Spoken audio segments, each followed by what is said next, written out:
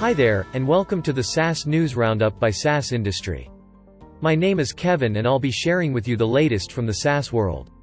Wunderite, a Boston-based software startup, raises $3 million to build software for indie insurance agencies. The early stage round was led by Spark Capital. Wunderite builds and sells software designed to help insurance agencies more rapidly process insurance applications, and automate some of their processes. The funding will be used to build their sales team and expand. Cloud infrastructure market keeps rolling in Q1 with almost $40 billion in revenue. Conventional wisdom over the last year has suggested that the pandemic has driven companies to the cloud much faster than they ever would have gone without that forcing event, with some suggesting it has compressed years of transformation into months.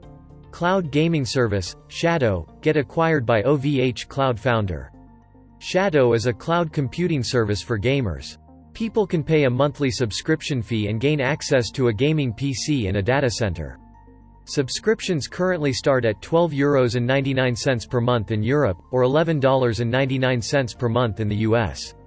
It's unclear whether Shadow will remain available at this price point, how specifications are going to evolve if the company is going to spin up more servers to attract new clients.